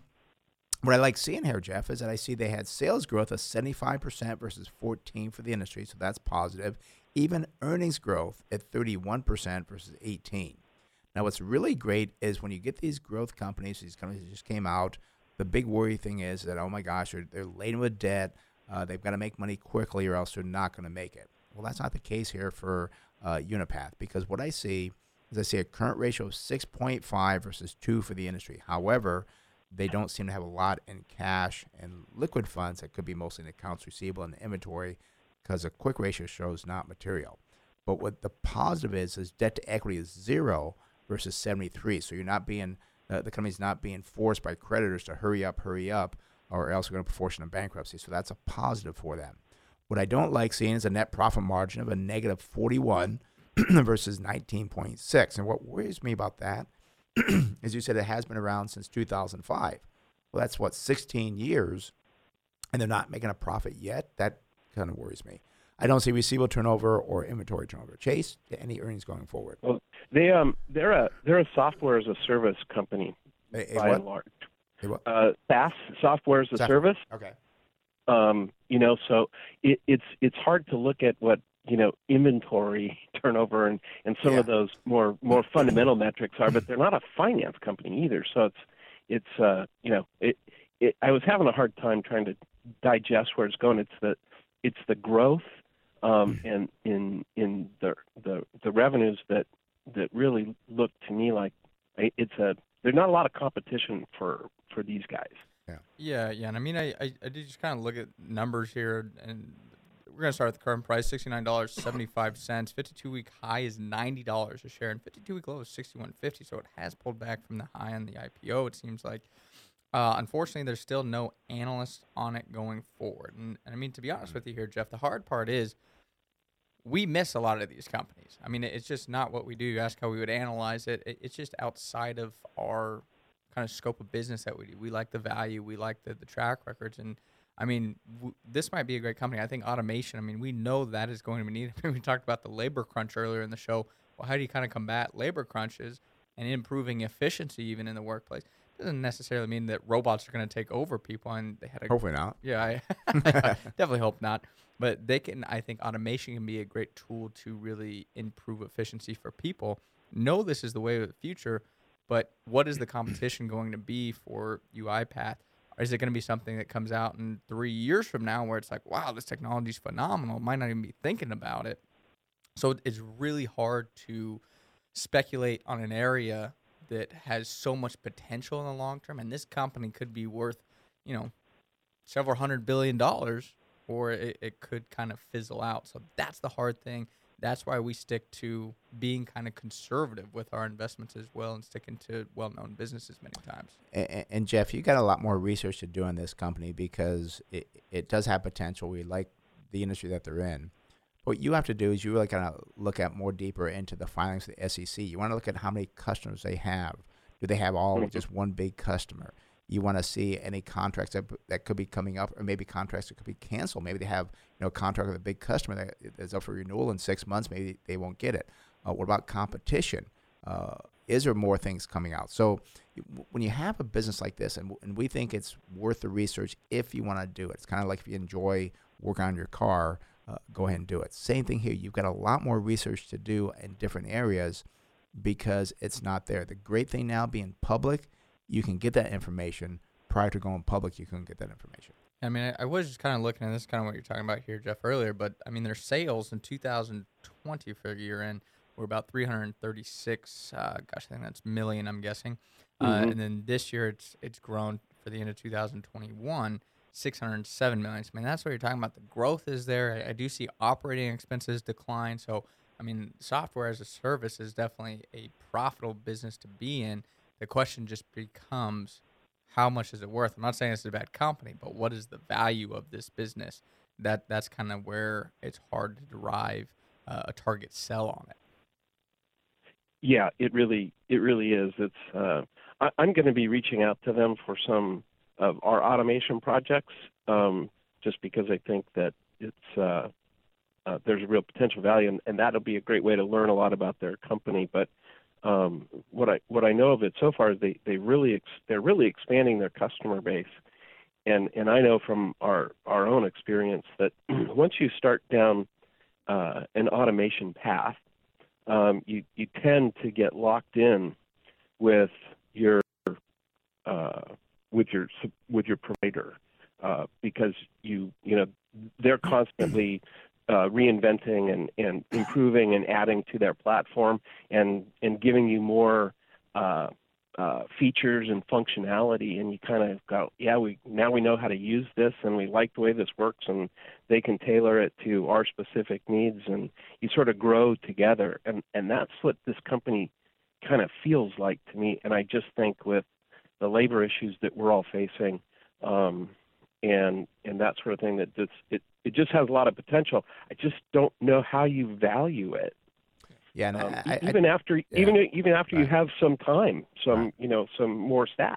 Right. And Jeff, before I let you go, I did look at the balance sheet real quickly for you. Very strange balance sheet. Actually, it does show that they have about $1.8 million, I believe it's in millions, yes, in cash and short-term investments. Their equity is, where'd it go? 1.9 million, which I'm very surprised because they don't have anything. I thought they built. Well, no, you said it's a software company, didn't you? Yeah. Yeah, Okay. yeah. Okay. They do the process automation. Right. So for robotics. So there's no. I mean, they don't own any buildings. They don't have any equipment. It's just a very light, different type of company. So you almost want to go to this company and kind of talk to them, see what they have. I'm envisioning, this could be wrong, I'm envisioning they have a little office, in Kearney Mesa with 5 people, that are just in there, which may be fine, but it's just, you might find some surprises in here, and it's very hard to value. But these are things you have to look at the financial statements, kind of understand the business more, look at the filings. You really got to understand what you're buying here, because you're definitely buying on the future. And also, too, what would worry me is competition. They may have the best thing now, but there could be some other company and software in their garage doing something more phenomenal. Comes out a year from now, and this company can't compete with it. So just be careful with it. It is a growth company. All righty? Yeah. Appreciate that, guys. Jeff, thanks for calling. Have a good one. Have a happy Father's Day. Well, thank you. Are you a father? I am. You as well, then. Thank you. Thanks, guys. Bye-bye. Bye. All right, that does open the phone line, 866-577-2473. That's 866-577-2473. I was going to say, it is so hard with investing because I can see where Jeff's coming from with this company, especially kind of working in that type of industry. And we talked about with the robots and kind of software as a service. I mean, there's a lot of benefits to it, but kind of justifying its valuation. I mean, talked about, I think they had $600 million in sales. They have a market cap of $35 billion. Mm-hmm. Well, when will they be able to justify a market cap that large? And that's where it gets so hard, because there's so many times where we look at businesses and we're like, I love this. We talked about Costco earlier in the show. Yeah. You know how long I've wanted to buy Costco? Oh, yeah. For years. It's I held it years business. ago, and then we sold it. Yeah. But, I mean, it hasn't really moved much in terms of its appreciation lately. And it's just so hard. You want to buy these things, but with our strategy, with our philosophy, we don't bend on, okay, well, maybe this one time we'll buy UiPath, I'm going to say, because I really like the story. And who knows? Again, maybe it's at 69 right now. Maybe it goes up to $200, $300 a share. This thing could just take off like a rocket, but it's not our philosophy, and we stick to our philosophy. Right. And our philosophy is very conservative, because, we're more concerned with losing money than making somebody a lot of money. And discover with value investing, you can make good returns, but you're not going to hit the home run and have that company that goes up 10,000% or even 1,000%. But I'm okay with that, because, again, if we do an 8-10% on average return per year, I'm okay with that. Oh, that's not very good. I want to do 50, 100%. Well, you're going to play things like this, and your risk of losing money is much greater than our risk of losing money. Yeah. But we're not going to have those super big returns. So. But again, investing is difficult, because there's so many different things to kind of look at: value versus growth investing. And I years ago I did a couple of growth companies, and I'm talking back in the tech boom. Didn't turn out very well. I haven't done it since. So in other words, you guys would say UiPath is not a pathetic company. Oh, you're sitting in there thinking of things on you. Stretching for these puns. I like it. I was just sitting here thinking too. I was like, well, actually, a Costco comparison to UiPath isn't very good, because Costco's a big, dumb, boring company. That's right. I guess it kind of shows where our ideology lies. And there was a software company that I invested in, I'm going to say 10 years ago. And I think it was called CompuServe or something. I remember it was something like that. And it was a hot software company. And it did nothing. And I held it for 3 to 4 years. And the numbers looked good on it. And then we finally gave up on it, because it was a software company. And it didn't produce anything. So and again, that was just that one company.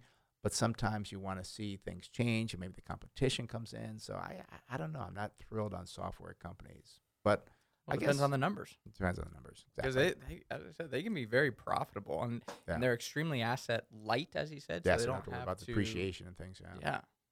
True. All right. The phone number is 866-577-2473. That's 866-577-2473. Let's go to San Diego and speak with Myron. Myron, you're on the Smart Invest Show. Brent Chase, how can we help you? Hey, how you doing, Brent? Good. How you doing? Well, so far so good. I'm driving to Corona from Poway to meet an old friend for breakfast. So I'm just going by Lake Elsinore.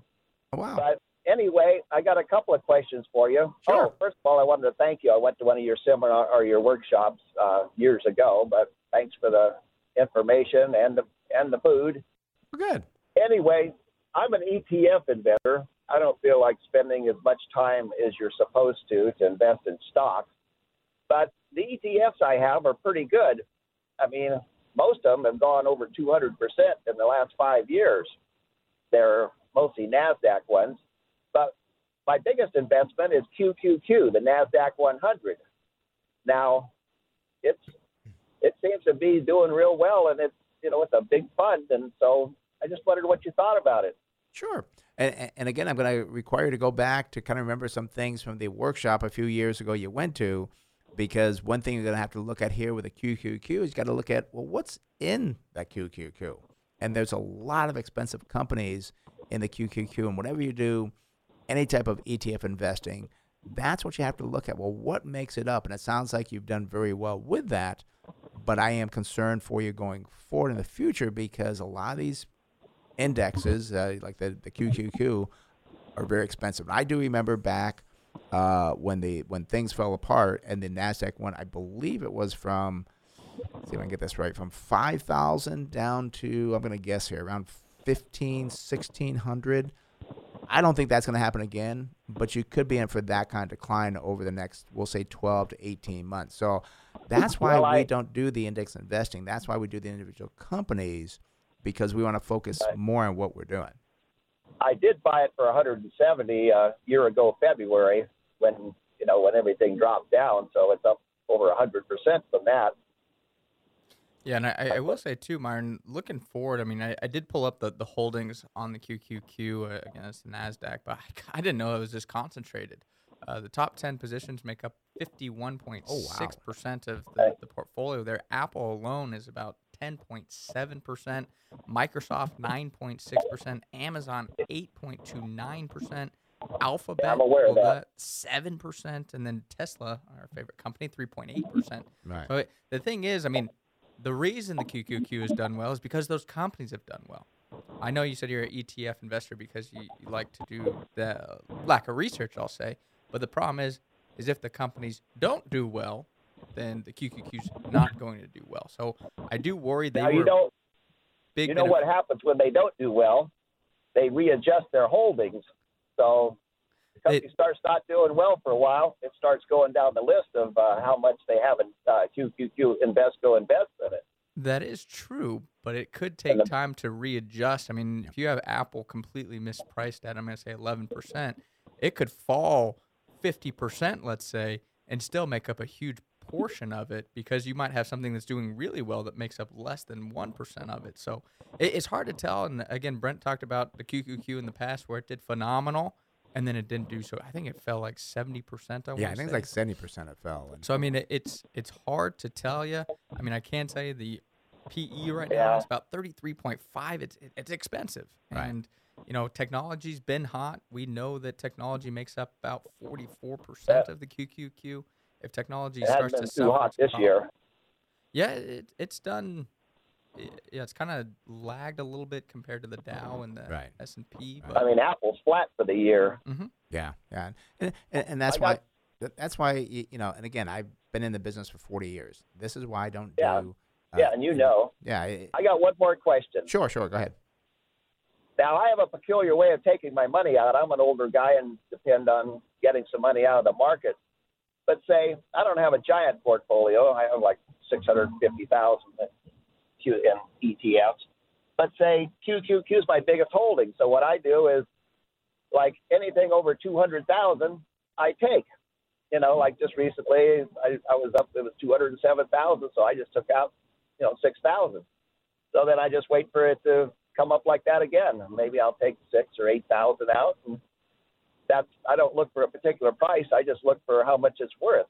Is that a peculiar way to take? And that's what I do with all my positions. All my others, I try to keep at 50,000. So anytime they're up 4%, I take 2,000 out of them. So is that a real peculiar, unwise way to do it? Well, I wouldn't call it peculiar, unwise. It's a system that you have what I don't like about the system, there's really like no rhyme or reason behind it. I mean, when we manage money, I always come back to how we do it. And again, I could do the same thing. I could do the ETF investing. I could do the individuals. The reason I like about the individual investing, why I do it that way, is because I can see the value of something. I can't see the value of these ETFs. And there's value there. I just can't tell you if it's overpriced or underpriced.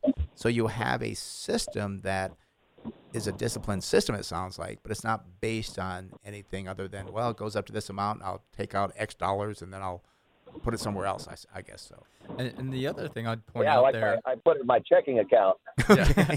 I was going to say, the other thing I'd point out here, too, is that the system works for now, but the problem is, and as I said, we don't see the NASDAQ falling 70% like it did before, but what happened was last time the NASDAQ fell the way it did, and this is based off the chart, it took about 14 years to get back to break even on the NASDAQ from the peak. So if you're waiting for it to get above 200,000 to pull out your money to kind of take off the table, so to speak, what if you don't get above 200,000 for 10 years? And that might sound crazy, but it's happened in the past. So just be cautious with that, because that'd be hard not to take out money for 10 years because I haven't gotten above 200,000. Right.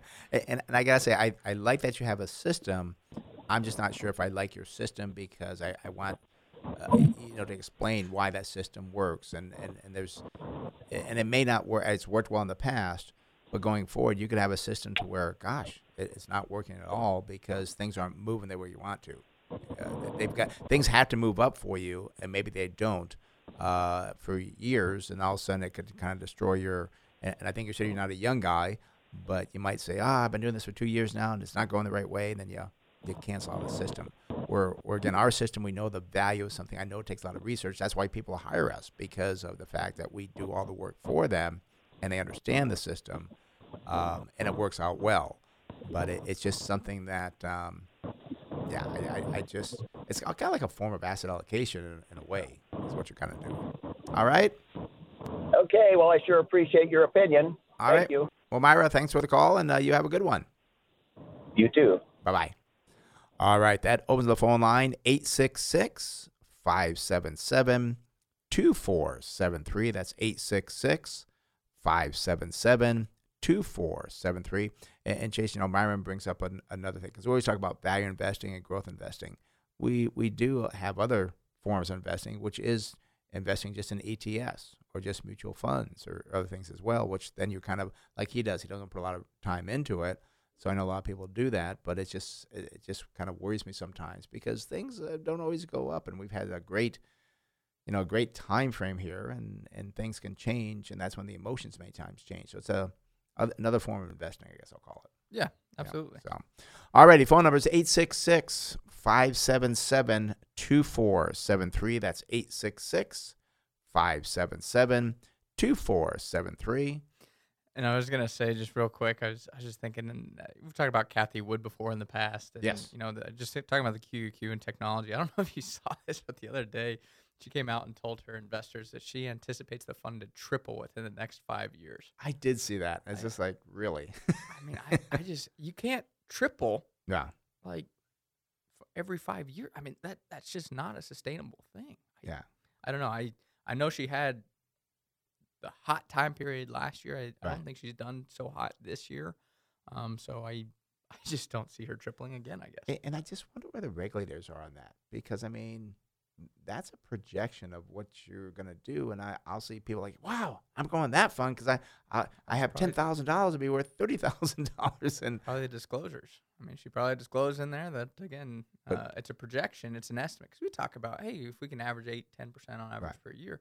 Problem is, people are now anticipating that they're going to triple their money in 5 years. And I think they're going to be sorely disappointed. And then she'll lose, I think, a lot of faith in it. Because even if it doubles in 5 years, you're not going to be happy with that. Yeah. And I remember that years ago was when I first got into business, was these guys like, oh, we're going to know 14%. And when they did 12, people were disappointed. So that's why we talk about, let's be reasonable investing. And again, we don't say we do 8 to 10%, but we're saying if you can average 8 to 10%, you're going to do very well over the long term. And that's what your objective should be. But you're right, if you tell somebody you're going to do 14% and you only do 12, still a good return, but no, I'm disappointed. So, but I think she's kind of backpedaling because she's lost a fair amount of her assets. I think she was down a third, I believe.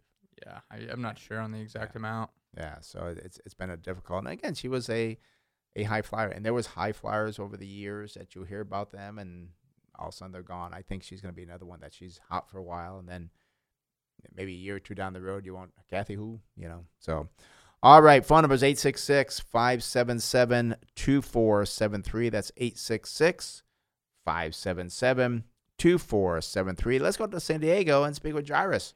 Jairus, you're on the Smart Investor Show. Brent Chase, how can we help you? Good morning, guys. Doing really good. Hope you're doing well. I'm just looking at Nokia. I picked it up back in January, but wanted to get into that 5G space and had just some thoughts that this might work, but it doesn't seem to be going anywhere. Yeah, I'm kind of surprised Nokia. I have heard a little bit about them being in the industry, but they are kind of like what I would call the smaller player. But let's look at the numbers here, see what we got. Again, the company is Nokia, symbol is NOK. Not good start here, Jairus. I see a PE ratio of not material versus 32 for the industry. Price to sales, 1.1. That is better than the industry at 3.7. Price to book value, 3.78. That is also better than the industry because the industry is not material. But there is no price to cash flow to Nokia versus 16 for the industry. Now we see the sales growth for Nokia is actually down 5% year over year. Industry is down only 1%. Earnings per share on this is terrible. We're down 700% for Nokia, so I'm assuming there's some write-offs there. The industry did have a positive earnings per share growth year over year of 15.7%. Now we see current ratio is a 1.6 versus 1.8. That is good. Debt to equity for Nokia, 45 versus 71. Return on equity is it's a negative 14.5 for Nokia versus a positive 18.7. Net profit margin checks in at 9.7 versus a positive 11.8. And we do see receivable turnover is 3.7 versus 5.2. Inventory turnover 5.4 versus 6. So not quite great fundamentals here. Chase, what about the earnings going forward? So looking at Nokia here, the current price is $5.16. 52-week high, well, that's $9.79. And 52-week low is $3.21. I do want to kind of look here at why perhaps their earnings were down so much. You see something? I do. 2020, at the end of the year, their GAAP earnings per share was a loss of 49 cents. But their non-GAAP numbers, they actually made 29 cents. I do see this company is based in, let's see here, I think it's Finland. Yes, Finland is where the company is based. And a lot of times I know that the currency fluctuation, sometimes companies will like hedge against different things to prove, to have sustainable cash flow.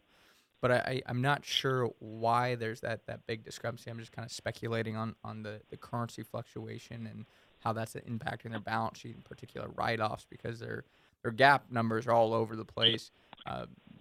So I'm going to take a look here instead of the non-GAAP numbers to actually get a target sell price. Going out to December 2022, I do see estimated earnings per share of 30 cents would give us a target of $4.98. So at this time, it is still above the current price of $5.16. But there's a lot to really understand with this, considering it is foreign and why is the GAAP so far off from the non-GAAP? Yeah. So what was the target sell price again? $4.98. $4.98. So at $5.16, should be sold, not bought. Yeah. So why'd you go into this one, Jairus? Well, I was hoping the whole 5G thing would pay off for Nokia, but obviously there's other players that are doing better, and that was my main reason for it. But come Monday morning, I'm out. Did you make money on it, though, or how'd you do? Yeah, I'm up about 12% right now, so not a lot, but at least not the other way. Yeah. Well, yeah. At least you made money on it, and it's not a great, big profit. But and again, it could go higher. But I'd rather see you, especially now, because maybe there's going to be some other good buys coming forward. Maybe this is the start of a correction where you can find something else at a better buy and use that cash again and buy something at a good price. All righty? Yes. All right. Thank you so much. Okay, Jairus. Have a great day. You too. Bye-bye. Happy Father's Day. Oh, thank you. You too. Bye-bye. All right. Let's go out to San Diego and speak with Don. Don, you're in the Smart Investor Show. Brent Chase, how can we help you? Hey, fellas. How you doing? Good. How you doing? Excellent. I'm a relatively new listener. Okay. And first-time calling. and kind of new to paying attention to the stock market. And I'm trying to, take a little bit of money and help it grow a little bit.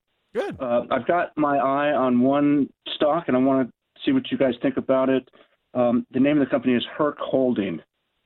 Okay. And you said you are buying it or you hold it already? I hold a small amount right now, and I'm kind of thinking about investing in more. Okay. Well, let's take a look to Herc Products Incorporated. Symbol is HERC. Unfortunately here, Don, there's no PE ratio versus 40 for the industry. That tells me that they're not making money over the last 12 months. I do see that the price of sales is 0 versus 0.87. No book value, no cash flow. So I'm kind of getting curious here. This could be a new new offering here or something. We do see, no dividend. We do see they have sales growth of 11.7% versus a negative 1.6. So that's a positive. Earnings per share did climb by 19.6% year over year. Not as good as the industry growth at 9.45. I do say current ratio from the balance sheet of 1.2 versus 1.6, so that's good. I do not see a debt to equity, which means they may have no equity in the company. I'll check that when Chase is doing his analysis on the earnings going forward. For the industry, I have debt to equity not material versus, again, 55 for the industry. Return on equity, this is not good, a negative 582 versus a positive 7.2. We see a net profit margin, a negative 10.3 versus a positive 2.2. Receivable turnover looks good, though, 17.6 versus 3.9. And inventory turnover, another good sign, 49.8 turnover over the last 12 months versus 27 for the industry. Chase, any earnings going forward? I just got to say, I think you picked a complicated one here, Don, because the numbers, they appear to be bad, but the reason that I can kind of start to justify it, and I'm going to say start to justify it because it's going to take a whole lot more research, is what this company actually does. It's rental and leasing services. So generally with that, they're going to be more asset light. They're going to carry more financing most likely on the balance sheet, which is completely going to skew the debt to equity. So you really have to understand operationally how much debt does this company have, not what are they carrying in terms of the financing. So I'm not going to throw it out the window because a lot of the numbers look bad there, but it just means there's a lot more research that has to be done. Because if I do go forward to next year, 2022, I see the average estimate for earnings per share. Well, that's $7.48. What actually gives a target sell price of $124.17. So that's not bad. It wouldn't be in our buy category to be like a 30% margin of safety here, but it'd actually be a hold for us. So I'd say it would definitely take more research, but I'm not going to say no to the company or say I would never buy this company. And Chase, I got to ask you, what's the market cap of this company? Looks like about $3 billion. $3 billion. Okay, now this is very strange. Oh, wait a minute. What is going on here? The financial statements are not coming up. Why are they? Let me try to update it again because I'm showing when I pull up the financial statements, a balance sheet. You got something there? I just realized I looked at the wrong company. Okay. Is it Herc Holdings, Don? I'm sorry, or Herc Products? Yeah, Herc Holdings. HERC? HRI, I believe, is it? Wait, which one? Okay, so I'm using HERC. Is that the right one, Don, or is that the wrong one? I believe so. Okay. So here's the confusing part. This is like when Zoom went public, right? And people would buy Zoom, ZOOM. Herc Holdings, the ticker symbol is HRI. There's a Herc Products that is. Excuse me, I'm sorry about that. Yeah, I'm confused about it also. Yeah, okay, so is that Herc Holdings or Herc Products that we're talking about? I believe it's Herc Holdings. Okay, I'm all wrong then. So now I got to do the whole first part over again because and what was that symbol you had then? HRI. HRI? Yes. HRI. And Don, I know you're new to investing. This is so important, as you can tell, to get your symbol correct because I've actually years ago had somebody bought the wrong symbol and they lost all kinds of money. They go, "Oh my gosh, I bought the wrong thing." So you got to make sure especially that with Herc Products because I looked at that one and that was a penny stock. Well, yeah, penny stock. When I looked at it, they only had like $400,000 in cash. I'm thinking this is not a good one, Don. We can't have this one. All right, yeah, this does look a little bit different. So Herc Holdings Incorporated, symbol HRI. Now go with these numbers here because they do look better. PE ratio 27.7 versus not material for the industry. Price of sales 1.7 versus 3.5, so that's good. Price to tangible book value is 7.9 versus 1.9. And we do see price to cash flow is 5.3. That's about 1/3 the industry at 18. So that's a positive. Now, they have seen sales decline 8% year over year, but the industry is down 19.9. Earnings per share, however, declined by 114% when the industry was down 226. The balance sheet does not look that great because I have a current ratio of 1.1 versus 0.4. That's good. What is not good is that the debt to equity is 206 versus 254. So this is a high debt industry, but I would still want to know, you have something on the debt that you saw? Well, again, it's a financing issue. Oh, it's a financing. Okay, so financing. It's a leasing company. So leasing company, so therefore they do carry the accounts receivable, okay? So you want to understand more of how much that debt is actually for the company and what is for the receivables. Return on equity looks good. It's 15.8 versus -3. Net profit margin 6.1 versus a -6.2. Receivable turnover 6.1 versus 4.7. No inventory turnover since a receivable company. I mean, again, like you, Chase, now going through this, I like the company, but Don, this takes a lot more research to really understand what you have here. I know you're kind of new to investing. This company could go up very well, or there could be some things lurking in the closet that could destroy the stock price. So that what kind of worries me. Do you know what they do leasing on, or just in general? It's equipment rental. It's my understanding Go ahead, Go Don. ahead. Well, it was my understanding that they rent and lease heavy equipment as well as to residential and to private property owners. They do work with city municipalities and whatnot. So my thinking was, as the country moves forward and starts fixing things, companies like Herc might do well. Mm-hmm. Yeah. Yeah, and I look at this here. So it rents exactly kind of what you're saying is the aerial, earth-moving, material handling, trucks and trailers, air compressors, compaction, and lighting equipment. They also have Pro Solutions, which is an industry-specific solution-based services. So it looks like they also offer a service, which is nice, not just the equipment, which could provide some more, perhaps like reoccurring revenue, different type of revenue stream. So it definitely seems interesting. And after going through the numbers a second time, I'm intrigued by it. I definitely agree that it could be a potential area as the economy, and perhaps even this could be an infrastructure type play as well, depending on what and how much the municipalities make up of their business. Yeah. And so, Don, I think we're saying we like the company. Doesn't mean to buy it. It means do more research on it, because you just want to make sure that it is as good as we think it could be, and there's not some problems that we didn't see here in the short analysis here. And make sure you stay away from Herc products. Yes, that's for sure. If I've learned anything from this conversation. Or watch Herc products is going to go up like 1,000%. Oh, Right. no. Right. Well, Don, thanks for calling. I appreciate your insight. Thank you. And, I guess we're in a kind of a wait and see kind of position on this. And we'll just see what happens, do a little bit more research. And I do appreciate your advice. Thank you very much. Thanks for calling. You have a good one. All right. You too, guys. Bye-bye. Take care. You know, it is funny. I just had to look up. Herc products actually trades under a penny. It's not even at a penny, and the market cap is $500,000. Yeah, I figured something wasn't quite right there. So, alrighty, phone number is 866-577-2473. That's 866-577-2473. Let's go out to Coronado and speak with John. John, you're in the Smart Investor, Brent Chase. How can we help you? Yeah, hi, guys. The stock I'm looking at is UPS. Okay, do you hold that or looking at buying it? I don't hold it. I've held FedEx for years, but, UPS is one that I've got on the radar screen. Yeah, and I think I saw they've pulled back a little bit, I believe. So I'm kind of curious to kind of look at this myself to see if this is a time to maybe invest in UPS. So let's take a look at that. Symbol is UPS. We do see the PE ratio 33.5 versus 32. Price to sales of 1.9. That's above the industry at 1.4. Price to book value is 112 versus 12. And price to cash flow is 21.7 versus 12.6. So the valuation ratio's not that great. A little bit of concern there. We do see they pay a 2.1% dividend, use 69% of their earnings to pay that out.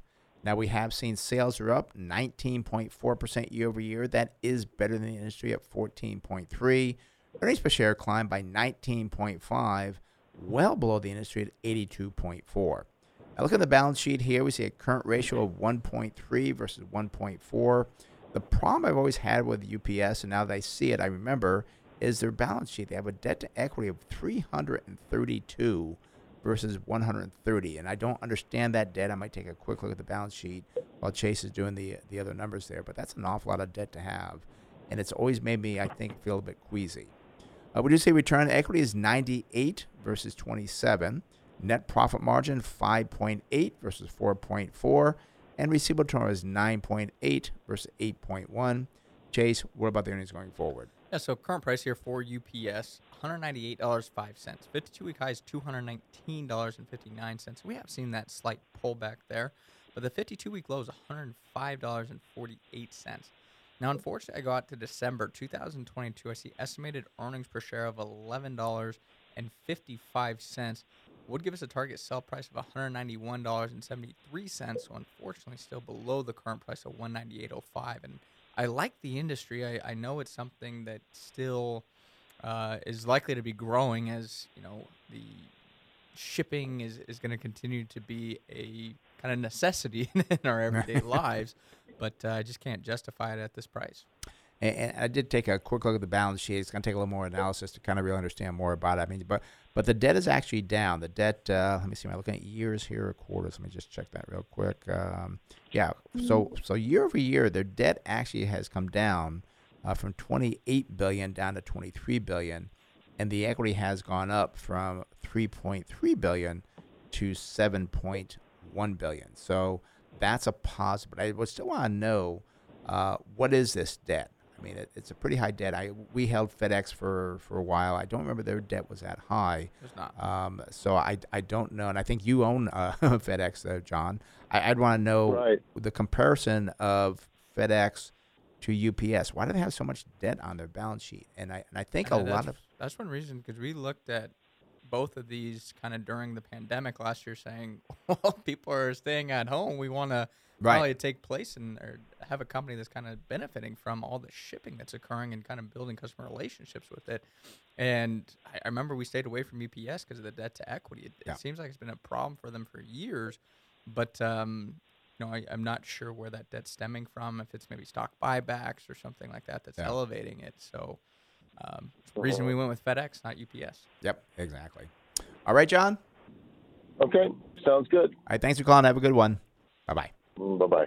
All righty, that does open the phone line, 866-577-2473. That's 866-577-2473. And Chase, I want to mention the workshop coming up this Thursday. It'll be the last time we talk about it till we see people on June 24th, 6 o'clock at AleSmith Brewery on Miramar Road. And at these workshops, we do spend, I speak about different things going on. You kind of go over the fundamentals of the balance sheet, the income statement. I mean, we really, and you actually do the part where you show the target sell prices, how we do that.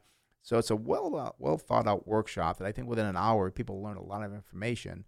And it's just a pleasure, out there speaking with people and actually getting to talk to people. Yeah, no, definitely looking forward to it. And things are pretty much open now, and I had 100% capacity there, and masks wouldn't be required because past June 15th. So we're excited to be there.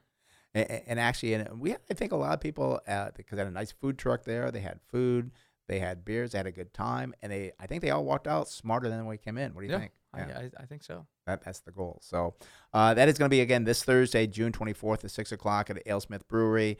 We'd love to see you there. We promise you we'll learn new information about investing. That's actually new information about old information that's been around for a long time.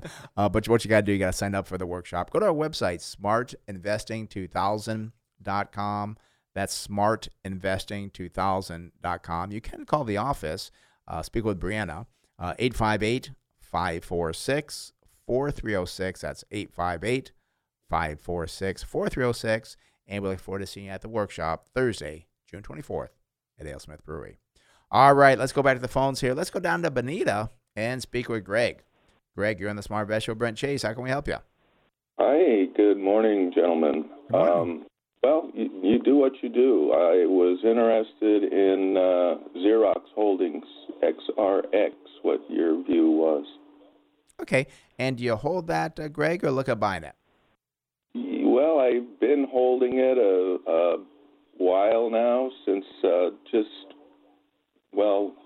March of last year. I got in fairly well with the pandemic. It was good for some people and very bad for others. I'll leave it at that. Yeah, and actually, Xerox did come across my screen, I'm going to say a while ago, so I'm kind of glad to kind of look at it again and see what it looks like. So coming again is Xerox Holdings Corporation, symbol is XRX. I'm wondering if it's time to move on or pick up some more. Yeah, that's what we're going to look at here for you. Let's do a quick analysis, and we'll try to point you in the right direction. We do see a good start with a PE ratio at 22.1 versus 63. Price to sales looks very good, 0.7 versus 4.1. Price to book value, 3.4 versus not material for the industry. And price to cash flow for Xerox, well, that's 7.8 versus 22. So the valuation ratio is looking pretty good for Xerox. What I also like is they get a nice dividend of 4.3%. They use 93% of their earnings to pay that out, which is a little bit high, but hopefully their earnings can rise, so that will come down as far as a payout ratio. But it's not looking good for Xerox. My history, I've got limited view. I don't have the tools you guys do. Sure. But that's why we're sharing here with you. So one I don't like when I look at the growth rates here, and again, we were comparing to the pandemic here, sales are down 21%.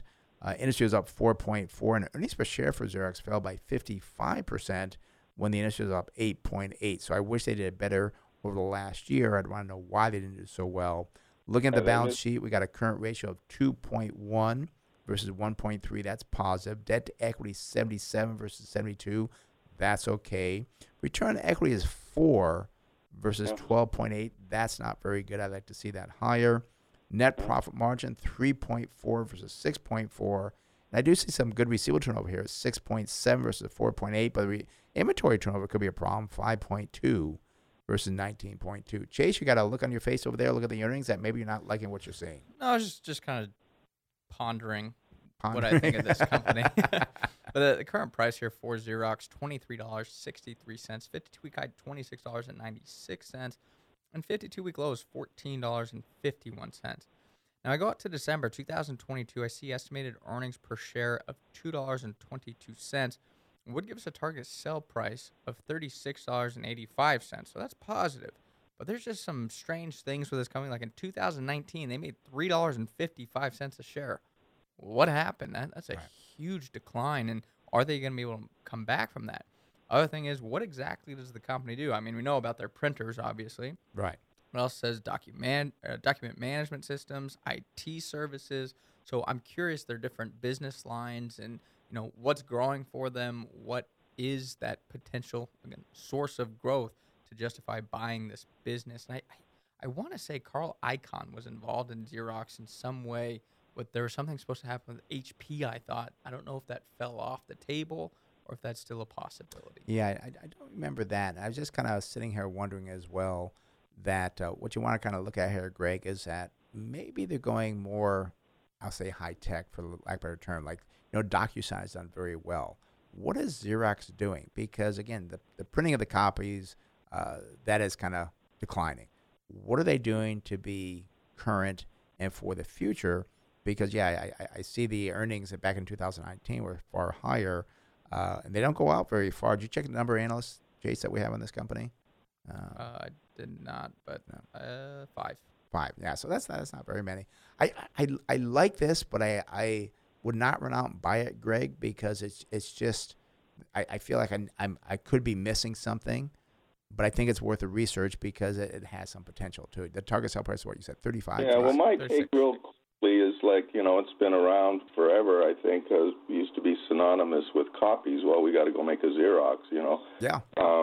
But that's changed, of course, over the years now. And then fast forward, I think the lousy numbers are just the last couple of quarters due to the pandemic, and they're trying to reinvent, or still adjust, grow into the new technologies. I just didn't know what your forward numbers are. That's what I can't do for myself very easily. I can look up, 100 different ways to do it, but if it's a reliable number or not, I'll never know. Yeah, because the numbers look good, so we gave you that. I think what you have to do, Greg, is kind of look to see what the company is doing going forward. And again, you're so right. I'll mark it a hold, I guess. I don't know. You're not advocating like it's time to move on, take the money and move on. No. Just hang on to it for a bit. Yeah, no, I think hold on to it for a bit, but I would want you to understand more about what they have going forward, because I would hate to see this go the route, for lack of a better term, where it's pick on Polaroid. Polaroid was a great company, and then they didn't keep up with technology. Is Xerox keeping up with the technology is a big question, because if they are, this could be a great buy.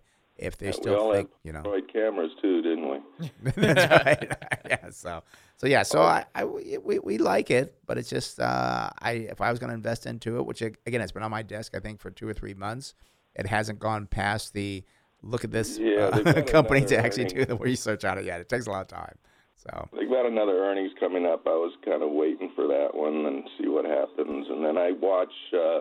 I keep a limit running. I don't have it stuck in there so they can chase it, but I keep a limit, and it's getting near that time to sell it regardless. So. Yeah, and what you should do in the conference call when they announce the earnings, listen or read the conference call to understand what they're talking about the future. That's a great thing to do. And I was going to say, I'm not crazy. HP did reject a bid for Xerox back in 2019. Carl Icahn went against that bid and actually grew his stake to over 14% at the end of last year. And I say he bought more even earlier this year. So it looks like Carl Icahn is a major stakeholder in this company. Yeah, I believe he owns it too, and I have some of his IEP. So okay, well, good, Greg. Yeah, so worth the research. So have a great one. Thank you very much, gentlemen. You too. Thank you for calling. Bye-bye. Bye. All right. Well, gosh, we got, I think, about 30 seconds left. So great show today. A lot of different topics today. Oh, yeah, a lot of different topics. I mean, a lot of interesting different topics, like making sure you look at the right ticker symbol. I mean, that's one that is really important. And I'm glad we kind of were able to cover a bunch of different things. Yeah. Talk about inflation, interest rates. That's right. Yeah, wide variety today, and we'll be talking more at the workshop on this Thursday at AleSmith Brewery, 6 o'clock. Love to see a lot of people there. So. Yeah, and happy Father's Day to you, and happy Father's Day to all our fathers that are listening. Yes, thank you for remembering that. And it's going to be tomorrow. Hopefully they got big plans for tomorrow. I know I got all the kids coming over, and they're going to have a great barbecue. I do have 2 wiener dogs. I don't know. There's a closing bell. Thank you for listening to the Smart Investing Show. It is for informational purposes only and should not be used as investment advice. If you'd like to discuss in more detail your investment needs, have other investment questions, feel free to call myself, Brent Wilsey, or Chase Wilsey at 858-546-4306. That's 858-546-4306. Or visit our website, smartinvesting2000.com. That's smartinvesting2000.com.